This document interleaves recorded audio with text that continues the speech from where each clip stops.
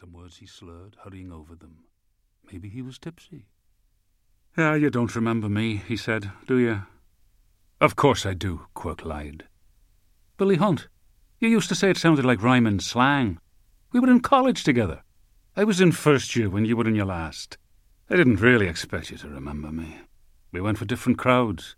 I was mad into the sports, hurling, football, all that, while you were with the arty lot with your nose stuck in a book or over at the Abbey or the Gate every night of the week.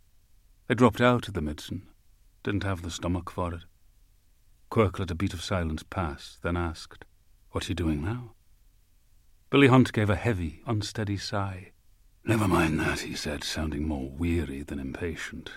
"It's your job that's the point here." At last a face began to assemble itself in Quirk's labouring memory. Big broad forehead, definitively broken nose, a thatch of wiry red hair, freckles. Grocer's son from somewhere down south, Wicklow, Wexford, Waterford, one of the W counties. Easy-going but prone to scrap when provoked, hence the smashed septum. Billy Hunt. Yes. "My job," Quirk said. "How's that?" There was another pause.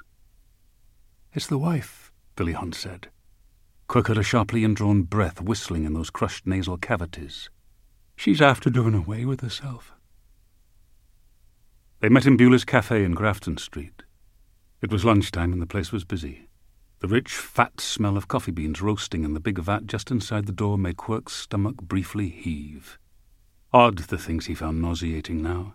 He had expected giving up drink would dull his senses and reconcile him to the world and its savours, but the opposite had been the case, so that at times he seemed to be a walking tangle of nerve ends assailed from every side by outrageous smells, tastes, touches. The interior of the cafe was dark to his eyes after the glare outside. A girl going out passed him by. She wore a white dress and carried a broad-brimmed straw hat. He caught the warm waft of her perfumed skin that trailed behind her. He imagined himself turning on his heel and following after her, and taking her by the elbow, and walking with her out into the heat of the summer day. He did not relish the prospect of Billy Hunt and his dead wife. He spotted him straight away, sitting in one of the side booths, unnaturally erect on the red plush banquette, with a cup of milky coffee untouched before him on the grey marble table. He did not see Quirk at first, and Quirk hung back a moment, studying him, the drained pale face with the freckles standing out on it, the glazed, desolate stare, the big turnip-shaped hand fiddling with the sugar spoon. He had changed remarkably little in the more than 2 decades since Quirk had known him. Not that he could say he had known him, really. In Quirk's not very clear recollection of him, Billy was a sort of overgrown schoolboy, by turns cheery or truculent and sometimes both at once, loping out to the sports grounds in wide-legged nicks and a striped football jersey, with a football or a bundle of hurley sticks under his arm, his knobbly pale pink knees bare and his boyish cheeks aflame and blood-spotted from the still unaccustomed morning shave. Loud, of course, roaring raucous jokes at his fellow sportsmen, and throwing a surly glance from under colourless lashes in the direction of Quirk and the arty lot. Now he was thickened by the years, with a bald patch on the crown of his head like a tonsure, and a fat red neck overflowing the collar of his baggy tweed jacket. He had that smell, hot and raw and salty, that Quirk recognised at once, the smell of the recently bereaved.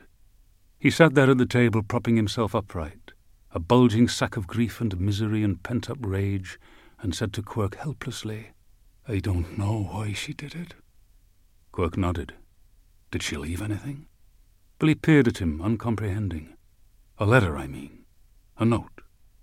"No, nothing like that." He gave a crooked, almost sheepish smile. "I wish she had." That morning a party of Gardaí had gone out in a launch and lifted poor Deirdre Hunt's naked body off the rocks on the landward shore of Dalkey Island. "They called me in to identify her," Billy said, that strange, pained smile that was not a smile still on his lips, his eyes seeming to gaze again in wild dismay at what they had seen on the hospital slab, Quirk grimly thought, and would probably never stop seeing for as long as he lived. "They brought her to St. Vincent's. She looked completely different. I think I wouldn't have known her except for the hair. She was very proud of it, her hair." He shrugged apologetically, twitching one shoulder. Quirk was recalling a very fat woman who had thrown herself into